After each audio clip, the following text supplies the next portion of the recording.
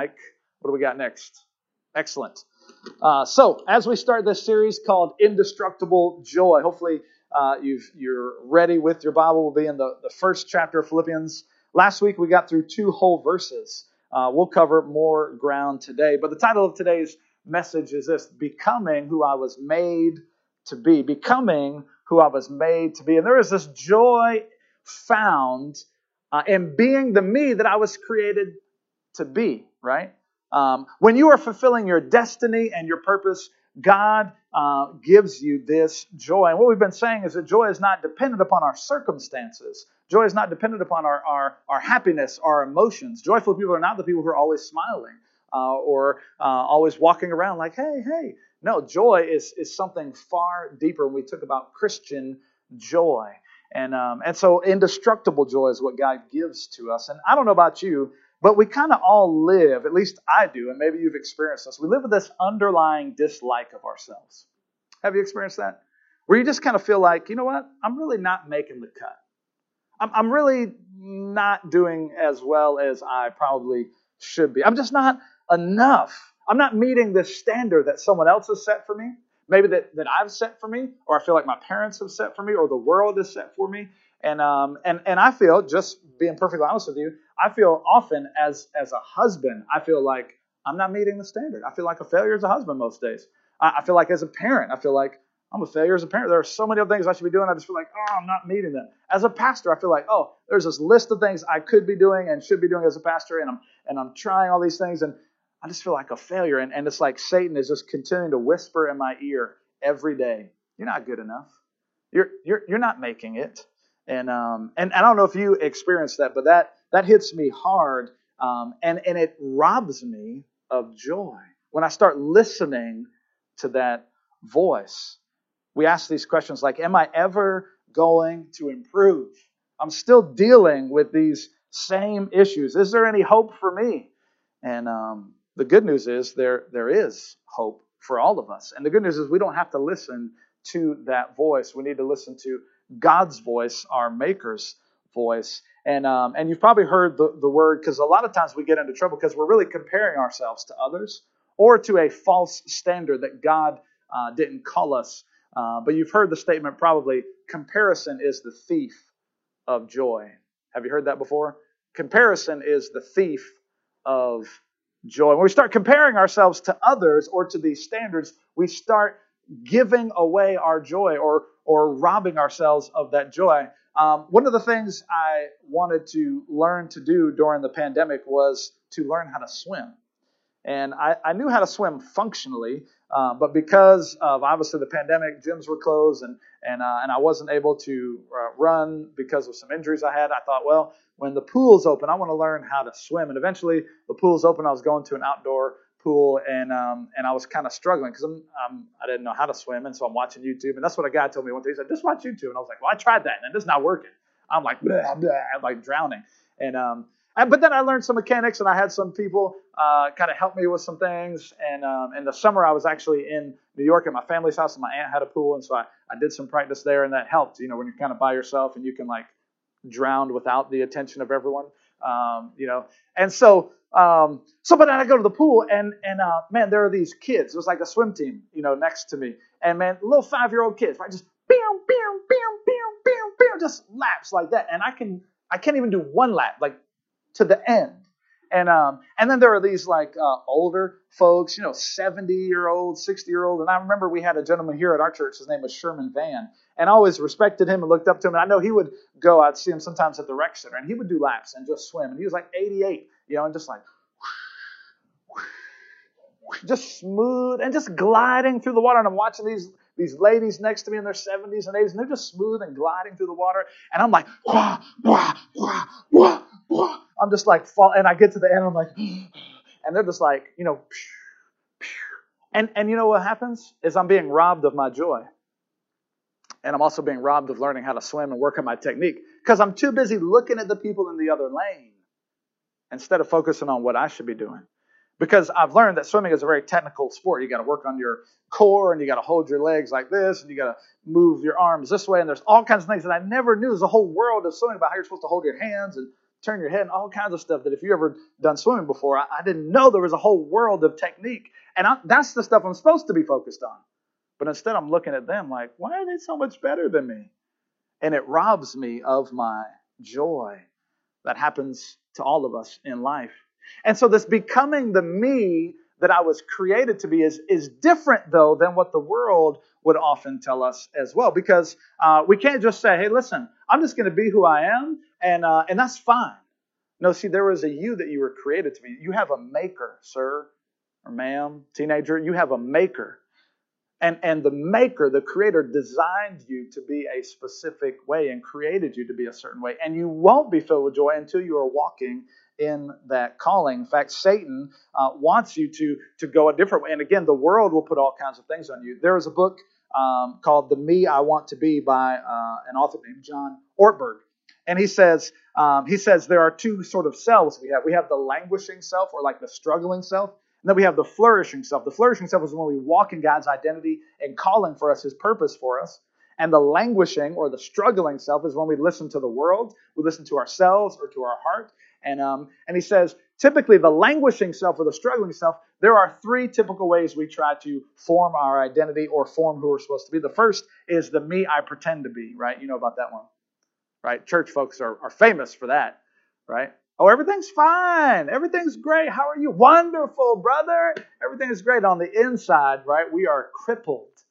We are struggling. We are needing prayer. We are needing someone to pre-pandemic, give us a hug, and even, somehow a family member, somebody to safely give us a hug and encourage us, because we can't make it another step. We just barely got to church today, and we put on the magic Christian face, and all of a sudden we're blessed and highly favored. But on the inside, we're struggling. There's this me that I pretend to be. I heard the story about a guy who had just received a promotion in the military, I believe, to lieutenant. And he wanted to show everybody that he had this position of power. He wanted to pretend that he was this awesome man and received this great leadership position. And so he got his new office, and he saw this private, getting ready to approach him and walk up to his office. And so he quickly picked up the phone and pretended to be talking to the general, because he was now a bigwig. Yes, sir, General, he said. Yes, you can count on me. Yes, sir. Yeah, thank you, sir. I appreciate that commendation. Yes, sir. I will. Yes, sir. And the private is now sitting at the door just waiting for him, and that's correct. Yes, General. Okay. Slams with the phone. What do you want, private, he says. And the private says, sir, I'm here to hook up your phone. And the reality is that the me that I pretend to be will get caught, right? We'll get caught eventually that we don't measure up, that we don't make it. And so he says this worldly self, the struggling self, is sometimes one, the me that I pretend to be, or he says it's the me that I think I should be. There is this idea in my head, whether it came from the world, whether it came from my parents, whether it came from the church, whether it came from all these, and there is this me that I think I should be. And I have this list that as a woman, I should be doing these things, or a man, I should be doing these things, or as a husband, or these, I should be doing these things. And it's not God's list. That's the difference between the sort of false self, the counterfeit one, and God's one. And I have this idea. And he says, thirdly, there is this me that other people want me to be. I think that my peers want me to act this way or dress this way, and I have to impress them, or my neighbors, or my family, that sort of stuff. And there is this me that others want me to be. And he says all of those things are counterfeits, and they rob us of joy when only we act in the way that we were created, because only the Maker has the right to tell you and me who I'm supposed to be. And so again, how do we figure that out, and what is the struggle with all of this? Well, I want to show you one picture and then jump into the text. Well, actually, it's a couple pictures here, but I think this picture that I want to show you in just a second kind of really helps us understand that the reason why we're struggling with this is because sin has marred us. The reason why we can't just say, be who you want to be who, like Disney, be who your heart tells you to be. The reason why you can't listen to that either is because your heart is corrupt. My heart is corrupt. And so we can't just follow that. Sin has marred us. Sin has tainted us. And God is in the process of restoring us to the original design. The Bible says that we are like an artwork that has been just spray painted over. So this past week, my family and had the privilege to be in Williamsburg. Some friends invited us to hang out in their timeshare, which was a tremendous blessing. And they actually had, and this is what my kids love most about traveling, they actually have cable because, my kids get to watch all these channels that they don't normally see. And I was taking part in that as well. And I was like, ooh, look, TNT, ooh, ESPN. I was checking it all out. And the movie The Hobbit came on. If you're familiar with The Lord of the Rings and The Hobbit, I love those movies. And so I was watching. I was just reminded of this character named Smeagol. I think we have a picture of Smeagol there. Smeagol is a hobbit who is a small person, not a midget, and they have big, hairy feet. Hobbits are also known to be humble and gentle. There are dwarves in the story as well, and the dwarves are small, but they've got the small man syndrome, right? The dwarves are greedy, they're arrogant, they're prideful, but hobbits are just humble people. They live in the Shire, and they're just peaceful, and they keep to themselves and really humble. But Smeagol actually finds this ring, and this ring, throughout all of the different trilogies that Tolkien wrote, represents sin, really. And it just becomes attractive. And then anybody who gets this ring, it basically begins to corrupt them. And everybody wants the ring. And they fight over it, and they kill over it, and wars are waged over it. And then when you get it, it becomes, my precious, if you're familiar with the movies. And so this is what Smeagol originally looks like. And then he finds the ring while he's on a fishing trip with his brother. He ends up killing his brother over the ring. And because that's what the ring does. It starts to twist you. And so this is what he eventually ends up looking like. This is what sin does. He is now called Gollum, right? And this is kind of like a creepy looking dude. And I just want you to know, all of us look like that on the inside. So you may be covering it nicely, and I may be covering nicely, but sin has tainted us, has marred us, has corrupted us, has mangled us, has deformed us, has messed us all up. It has stained and tainted us. And let's go to the next one there, Brother Mike. And so we go from what God created us to be, and because of sin, because of our cravings and our yearnings, we go to this other character. And so that's why we can't just say, hey, listen, I was created to be this way, and so I just leave myself alone. No, your heart is corrupt, and so you have to be restored. And so God is in that process of restoring us. And so how do we find out, and how do we continue to be a person who grows and learn God's identity for us? And so we're going to see as Paul writes to the book, writes to the church at Philippi here. And let's pick it up. Actually, I'll give you point number 1. If you're taking notes, you can write this down. Point number 1 is this, right? Growth, because we get joy from growing. Growth comes from community. And Paul is going to tell us this here in these first couple verses. But growth comes from community. We need community in order to grow. This is one of the major ways in which God has designed us. We need people to rub shoulders with, socially distanced. Just like virtually rub shoulders with. Right? But we've got to be around people. We were designed for community. We need others. They shape us. They help us. And I need others. You need others. You all need someone in your life. You need multiple people in your life. Look at the first couple verses here. We'll pick it up in verse 3. Notice what Paul says. Paul says, I thank my God. I thank my God in all remembrance of you. By the way, that's a freebie. That's a free. You don't have to write that one down. We'll get to this at some point later. But another key to joy is gratitude. And one author, Ann Voskamp, says, joy is always possible because thanks is always possible. Amen? Isn't that true? You can always find something to be grateful for and to thank God for. Joy is always possible because thanks is always possible. And Paul starts his letter with a thank you. In fact, this book, the book of Philippians, is actually a first century thank you note. The church at Philippi, Paul had started, and then as he moved on to go to other places, they sent him money. Now, Paul was a tent maker, and he was self-sufficient, but the Philippian church wanted to send him money to help him on his journeys, and so he was writing to thank them. Paul was also in jail, as we talked about last week, and so he's writing a book on joy from not a comfy lounge chair, not from the Bahamas, not from Tahiti, not from the spa and getting a massage. He's writing a book on joy from a jail cell, and he's teaching us what true joy is about. But he's saying thank you because the Philippians also sent someone to him, a guy named Epaphroditus, and Epaphroditus came to help Paul while he was in jail. But he got sick, and Paul said, "Look, man, you don't need to be here anymore. Just go on back home to Philippi." And so he was thanking them for that. And so he says, I thank my God in all my remembrance of you, always, verse 4, in every prayer of mine for you all. Making my prayer with what? Joy. I'm making my prayer with joy. My prayer is filled with joy. Why? Because I'm in community with you. Even though we're kind of separated by distance, I still know we're still corresponding and we can encourage one another. And praise God for all the different technologies. Praise God for you who are making phone calls and talking to people from our church and talking to your family over the phone and not allowing the community aspect of your lives to slip, even though you may not be able to see certain people as you would regularly. He says this, and this is what Paul is doing, right? My prayer with joy, verse 5, because of your partnership, some translations say fellowship in the gospel from the first day until now. Let me just camp on verse 5 for a second. Again, he says the word partnership here, or you may have heard the word fellowship in church. It's a church word. But the Greek word is koinonia, and it means the most intimate community there is, a deep sharing of everything that one has.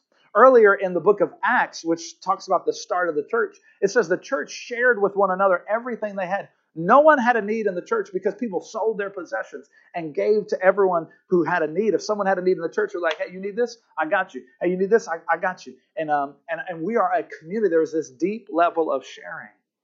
And that's what we're called to have as believers. And that's what enables us to grow. I grow from you.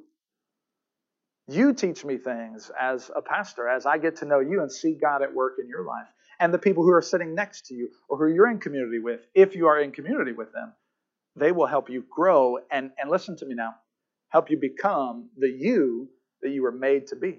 But apart from community, your growth will be stunted because we need one another. So he says we have this partnership, right? And then he goes on in verse 7. If you look ahead to verse 7, just one verse down, it says, it is right for me to feel this way about you because I hold you in my heart, right? Notice this feeling that he has for them, this love that he has for them. I hold you in my heart, for you are all, and notice again the word here, partakers with me. He says you are partakers with me. That's actually a combination of that same koinonia, meaning sharing together, intimate community. It's a combination of another word, he calls it sig koinonos, which means, and the sig is this, man, you are coming alongside me now. It is with me. You did this with me. And he's even saying, you suffered with me. At the church at Philippi, when he started the church, there was persecution there. They healed a slave girl who had a demonic spirit. It was being used by her slave owners to make money off of her. And they healed her from that. And so the slave owners couldn't make money off her anymore. And so they were obviously upset. And they started a riot to attack Paul in the early church there. And so he says, look, you guys were with me in this.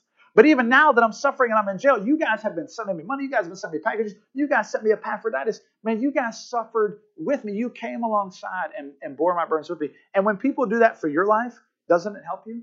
When people come alongside you and enter into your suffering with you, man, that helps. It's tremendous, isn't it? And you become that for others. He says, you did this with me. You have helped me. And then he goes on to say, you are partakers with me. You came alongside when we, notice what he says, with grace, both in my imprisonment and in defense and confirmation of the gospel. Listen, you need community, sir or ma'am. You can't do this on your own. You need people around you. Godly people, right? Christian folk who are going to point you to Christ. And so the question for each of us, who is in your corner? Who is, you got to go out to fight that battle every day. Who is your coach who's massaging your shoulder saying, get out there and get him? And listen, you're not going to like everybody in community, right? You're not going to like everybody in church. You're not going to like everybody in your community group. That's okay. In fact, when you don't like people, that's the people God is using the most. It's kind of like, an oyster, right? Making a pearl. How's a pearl get made? There's a little grain of sand that bothers the oyster and it surrounds it and makes this beautiful pearl. Sometimes it'll be the people you dislike the most that help you grow the most. Amen? If you can't say amen, then you should say ouch. And because I know you don't want to hear it and I don't want to hear it, but you need the people around you. You need a community. And so the question is, are you connected to the church body? And I know, especially during times of pandemic and our online audience, man, it's important for all of us to take into account, man, am I really connected or do I just show up, right? Am I truly connected? Do I have a group? Are you part of a group? We have some virtual groups going on. You can fill out a connection card and ask to be part of a group. We have real in-person groups for those who feel comfortable with it. Are you a part of that? If you're in a group, are you actually being real with those people? And are you working to connect with them? Right? Not just showing up, because again, you can show up and not be part of the community. I want to show you this next picture here. Maybe you've seen these. You've heard this story before, familiar with this. These are giant sequoias. They grow over on the West Coast. They are huge trees. I mean, somewhere between 30 to 40 feet in diameter, right? Things are massive. And they are the tallest trees on earth. They grow up to like close to 300 feet tall, which is amazing to see these things. And they're awesome. And the thing I learned about these trees, you would think that a tree that grows so tall would have roots that just grow down so deep to hold them up during the storms so they don't get knocked over, right? Because if you work to build a skyscraper, you know anything about engineering, when they build skyscrapers, they got to go deep, right? You go to New York City and those places or any place else, man, you realize how deep they have to go into the ground to keep that thing from swaying in the wind because it's so tall. The thing about these giant sequoia trees, they actually have very shallow roots. You think, how do these things with shallow roots, stay? And they're some of the oldest, living things scientists say we have on the earth. How do they stay and how do they hang out like that? How is that possible without them getting blown over with such shallow roots? Well, the reality is, the next picture reminds us that these giant sequoias don't grow as individuals. They only grow in groves. They only grow in community. And that what their roots do, their roots actually begin to intertwine. And so the strength is not in one tree. The strength is in all the trees connected together with their roots as a community. The same is true for you and me. And so growth happens in community. And if you want to be a person who is growing and becoming the me that God created you, you have to be in biblical community. I'm not just talking about, hey, any group of friends. I'm talking about Christians. Like, if you call yourself a Christian, you need to surround yourself with other believers who are going to shape you and you're going to shape them. Iron sharpens iron is what the Bible says. And so do you have that? Who are you tied to? Make a step today. Fill out a connection card and get that process rolling. Make a commitment to say, you know what? I'm not just going to show up to church. I'm gonna be a part of. I'm gonna be part of the community. I'm gonna start serving, right? And those of you who serve, you start to develop community with people, right? You start to get closer to them, and so you step up that way. Number one is growth happens in community. Number two is this: growth is guaranteed for the believer. Oh my goodness, this is huge. Growth is guaranteed for the believer, right? This is really the main crux of this passage. This answers the main question: like, is there hope for me? Am I always going to be? Am I not enough? Am I not going to be enough? Am I going to make it? Am I always going to have this problem? Is there hope for me to change? Is there hope for me to grow? This verse answers it clearly. Will I ever get my life together? Right? Am I ever going to improve? I feel like a failure. This verse 6 that we're going to look at here in just a second, is huge. Bible commentator and Pastor James Boyce says this: God finish what he starts. God finishes what he starts. And this verse 6, he says, is perhaps one of the three greatest verses of the Bible that teach the doctrine of the perseverance of the saints. The doctrine of the perseverance saints means, hey, when you become a Christian, just as we sang a moment ago, right? No power of hell, no scheme of man could ever, what? Pluck me from his hand. Oh, what a beautiful song that was. Thank you, Scott and worship team, for that, man. No power of hell, no scheme of man can ever pluck me from God's hand. Here I stand. I don't stand in my own power. If you remember the song, it says this: it's in the power of Christ I stand. Perseverance of the saints means that all true believers will persevere throughout the end of time. You may have heard it: once saved, always saved. And that's true because we didn't save ourselves. We are saved by the power of Christ. And who is more powerful than him? True believers will persevere to the end. And he says this, right? He goes on about the doctrine of perseverance. It's what God has brought to a saving knowledge. Anyone who God has brought to a saving knowledge of Jesus Christ will never be lost. He says men and women lack perseverance, don't we? Men and women start things and drop them. Men and women, you and I are always beginning things that we never actually find time to finish. Anybody else go through that? Stack of books you started on, right? Home projects you meant to get around to, right? All these things that we don't finish. And he goes on to say this: but God perseveres and he always finishes what he starts. He asks the question: has God begun something in your life? Has God begun something in your life? Then you need not ever fear that you will be lost. Your confidence should not be in yourself. Your confidence should not be in your faith. Your confidence should not be in your spiritual successes of earlier years. Your confidence should be but in Christ alone. It is he who calls us as Christians. It is he who leads us in the Christian life. And it is He who most certainly will what? Lead us home. And so, man, that was a perfect song for us to sing, right? From life's, from the beginning to life's final breath, here in the power of Christ, I stand. So let's look at the verse, right? Verse 6, just powerful, filled with dynamite. Verse 6, he says this, and I am sure of this. I am sure of this. Paul says, I'm sure of this. I am confident of this. I'm confident of what? He says, that He who began a good work in you will bring it to completion at the day of Christ Jesus. He who began a good work. And so we're reminded, who began the work? God. See, salvation starts with God. We tend to say things like this. When I decided to follow Christ, when I got saved, when I found God. No. God found you. God saved you. And He started the work. We responded to it. We do have a response, yes. We responded to it. But God was never lost. We didn't find Him. We were the ones that were lost. He found us. He came to us while we're at our worst. And He still loved us. Man, He who began, and what kind of work was it? It's a good work. He who began a good work in you. God began a good work in you. If you are a true believer, right? That's the question. Are you a true believer? And if the good work has begun in your life, then He will bring it to completion. He will finish that work. He's not going to leave you half-baked. He's not going to leave us with some parts dangling like, oh yeah, I forgot to sew that up there, No, He is going to complete the work. He will bring it to completion. I don't know about you, but man, that is so encouraging. So if you feel stuck, take confidence because God is going to complete the work. Amen? Not in yourself, but in God's work. Your story isn't over yet. He hasn't finished writing. So maybe you had a bad chapter, right? Oh, thank God for the next chapter. Because God is the one writing your story. And it's never too late. Because God is going to complete the work in you. The question is, am I seeking Him? Am I turning to Him? You see, because we can make it harder on ourselves, God is going to complete the work. We can be like a stubborn mule. You ever seen a stubborn mule, right? The owner is trying to pull him, right? And he's just like digging in, like all fours is digging in, like I ain't going anywhere. And you just have to keep pulling. And we can do that with God, or we can cooperate. But God is going to change you one way or another. Amen?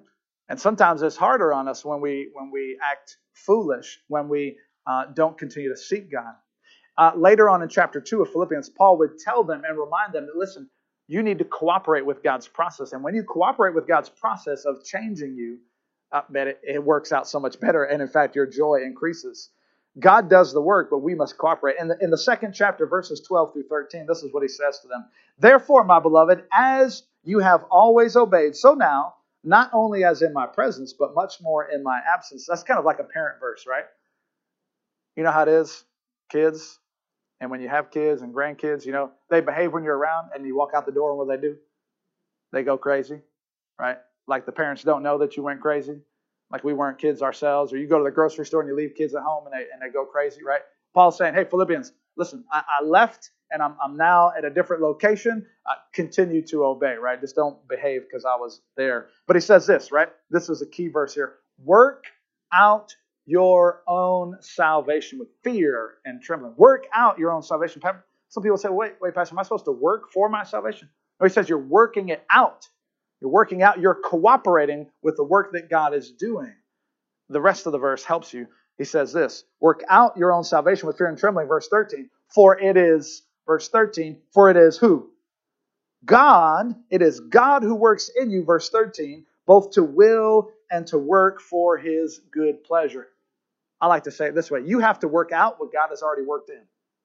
God already put it inside of you. God has put the Holy Spirit and all the raw material for your growth inside of you. You've got to work it out by cooperating with Him. And notice, God is working you both to will and to act. God will give you the energy. God will give you the desire. God will change your desires. God will move through you. And so you have to remind that. The quote is attributed to the famous artist and sculptor Michelangelo. When they asked him about, how do you create these beautiful sculptures out of these? It's just a block, just a giant block of granite. How do you create these amazing sculptures? Michelangelo replied, he says, the sculpture's already inside that block. What I do as a sculptor, I just carve away all the unnecessary parts. Oh, that's what God is doing to you and me. See, we look like a block. You think, I'm just a block, Pastor. If you see me, I just feel like a block. And God is saying, no, all the raw materials are there. I put it inside there for those who are true believers. I already put it in there.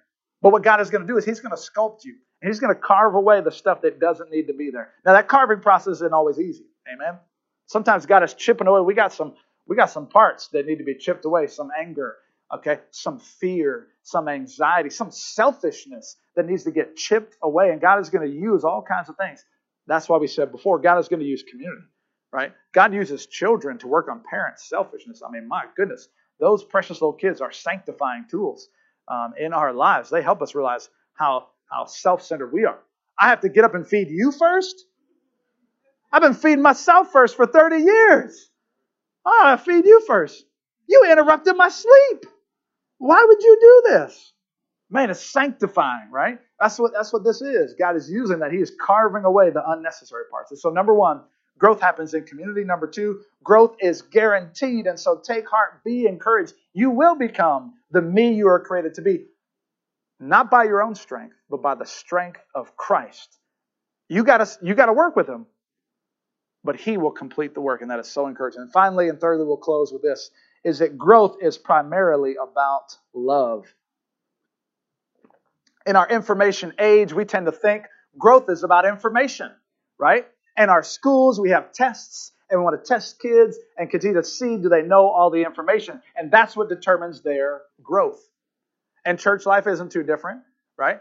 How many Bible studies did you go to? How many verses did you memorize? And nothing wrong with memorizing verses and going to Bible studies. But sometimes we think it is for our information to make our heads bigger and swollen instead of for our transformation. And our transformation will make our hearts bigger and swollen with love. Amen. And so growth is primarily about becoming love. The Bible says God is love. Right? God is love. And so if our growth is primarily about becoming more like Christ, we are going to become more like love. And so let's look at the verses here. Verses 8 through 11, he says this in verse 8. He says, for God is my witness, how I yearn for you. Man, that is affection word. That is love words. He loves the Philippians. I yearn for you. I yearn for you, he says. And then he goes on, right? With the affection of who? Of Christ. If you remember the last series where we did the election infection stuff, we talked about loving your neighbor, not just as yourself, but we were given the command by Jesus to love others as Christ has loved us. Woo, that's a whole, there's no wiggle room, right? You might be able to get some wiggle room out of love your neighbors yourself. You might be like, well, I don't do this for myself, so I'm not going to do it for them. I mean, gee whiz.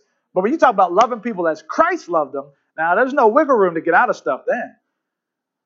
And this is what Paul is saying. I love you, Philippians, with the same affection that Christ has. And this is a good reminder that, listen, you could, I'm not saying change the Bible, but you could replace the words here with your own words. Number one, you could remind yourself that God is yearning for you. That God has affections for you, right? Because he's saying, I have this affection, the same affection that Christ has for you, and I have this for you. And you need to be reminded, sermon, that Christ has affection for you. And so he is talking about growing in love. And then notice what he prays, right? Verse 9, he tells them the prayer request. And it is my prayer that your what may grow? Your Bible knowledge may grow. Your bank account may grow. Your SAT scores may grow. Your beauty may grow. Your waist may grow smaller. It didn't say any of those things. He says that your love, and then he doesn't just say grow. He says abound. I like that word.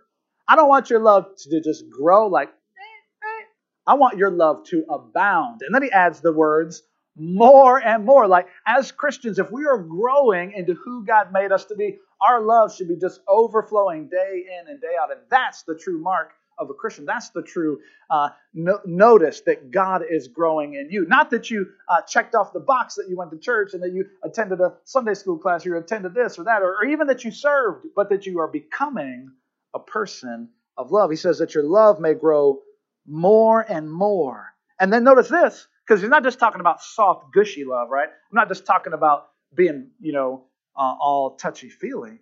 Because growing And love also means growing in wisdom. Notice what he says, that your love may abound in what? In knowledge, right? I want your love to grow in knowledge. And listen, that means the more you get to know God, the more you love Him. And that's happened to me. The more I get to know God, the more I read the Scripture, the more I experience Him, the more I love Him. And the same thing is true with others, those in your family. The more you get to know them, that's one way of loving them. And so how well do you know those in your community, those in your family? Do you know them that well? Could your love grow more in knowledge for them? I've often been told it's a challenge to husbands, it's a challenge to me by different authors and pastors that say, listen, as a husband, you need to study your wife. You need to get some homework done. You need to take some notes on your wife. And all the men are like, what? I tried, man. She's an enigma, bro. Like, I don't know. It's like one day she likes blue and the next day it's pink. I mean, and it is, listen, we are called with that same kind of studying to grow in knowledge with the people that we love. And so knowledge, what he says, right? But not only knowledge, but also in discernment. That word discernment there is actually where they test things by fire. And so he's saying, listen, I'm not just talking about growing in love where you just approve of everything. He says, I want you to grow in discernment. That you as a Christian will be able to discern what is right, what is wrong, what is healthy, what's unhealthy for you, and that your love will grow in discernment. You'll be able to test things, and they purify the metal. Nope, that's got too much impurities there. That ain't for me. I'm not going to take part in that. And listen, sometimes that means you also, loving people means telling them hard truths. You're discerning this isn't right in your life, and I love you enough to tell you, you got some broccoli right here in your teeth, right?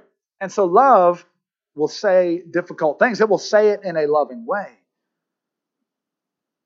But he says this, right? And it continues on, that you may be able to test, right?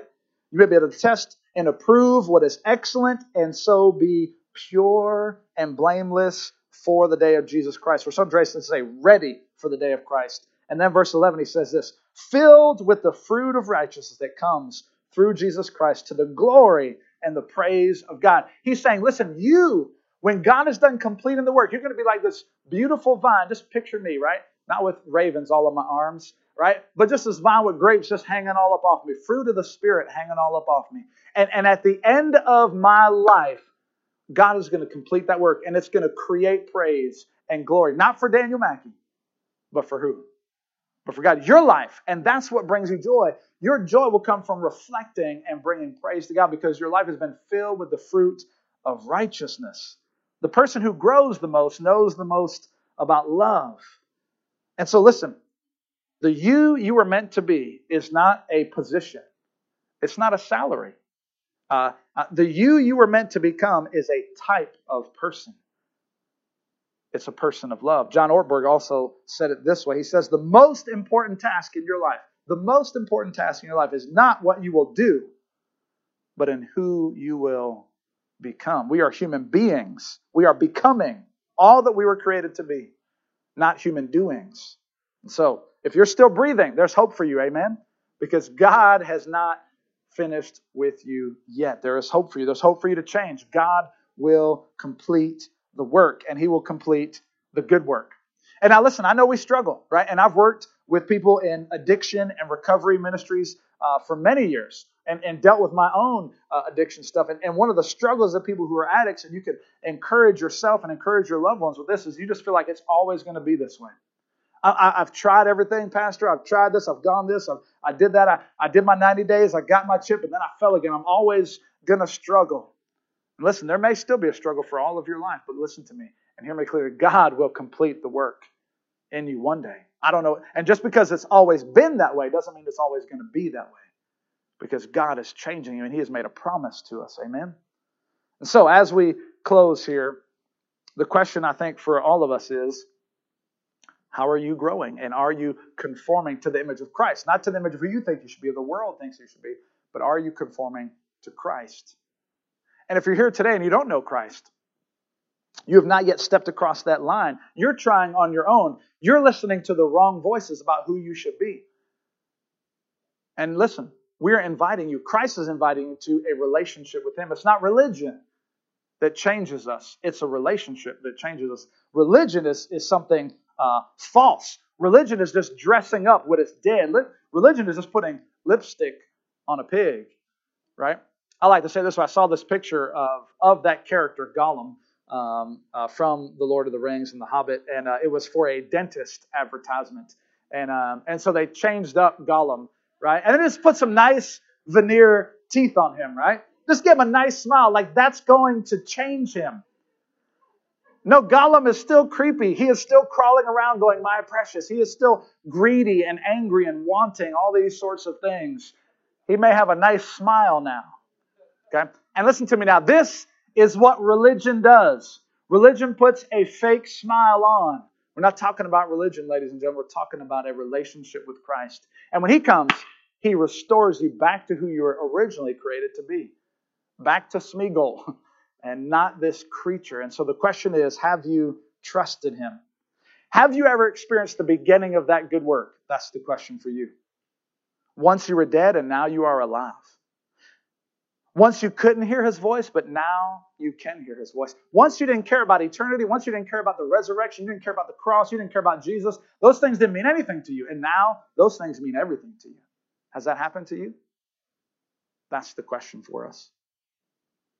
So I'd like to just have us bow our heads and close our eyes just for a moment for those who have not yet received Christ, who do not have that personal relationship. And again, not religion, but I'm talking about a relationship. I want to give you, with heads bowed and eyes closed, an opportunity to receive Christ just in the quietness of your heart there.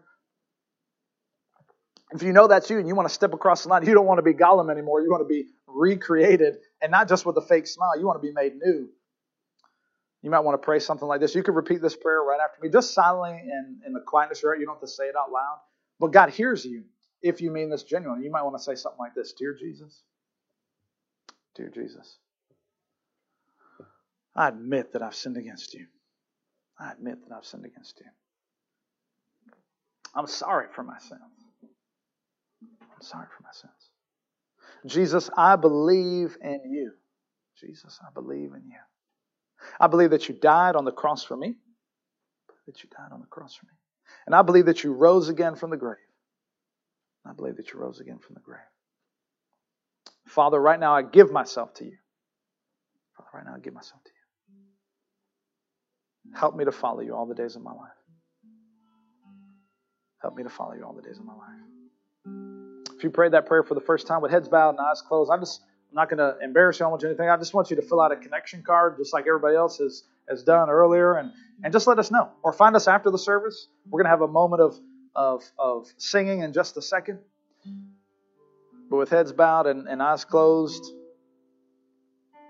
we want to help you grow. We want to be part of the community here for you to grow in. And you can't do that on your own. Every child needs to be part of a family. You don't want to be an orphan. And so just let us know. And that way we can help you on this process. There's no shame in it. If you've been in church for 50 years and you just prayed that prayer for the first time, praise God, hallelujah. Because the Lord knew you were just a Gollum with a fake smile. And He wanted so much more for you. He wanted to change you deeper. And your friends and the people of this church will celebrate. Nothing to be embarrassed about ever. God is making people new. Let me pray for all of us. Father, I thank you. I pray for myself, God, that you would continue to grow me. Pray, God, that you would help us all, God, to not take our cues from the world, to not put up a false self about who we're created to be. We wouldn't listen to anybody else but you and you alone, because you are the maker, and you know exactly what we're supposed to be, God. And we can only find that as we grow in you and grow close to your word. So teach us. God, bless us today in Jesus' name. Amen. I want to close with this quote. I've shared it many times before, and it's so encouraging as we prepare to sing. The old preacher from the 1800s, Robert Murray McShay, said this: when you start to look at yourself and feel discouraged, he says, for every one look at yourself, take 10 looks at Christ. All right? So when you feel discouraged, you remember, no, I'm going to be like Christ. He's going to complete the work in me. The full quote goes on like this. He says this: the heart is deceitful above all things and desperately wicked. Who can know it? That's from Jeremiah.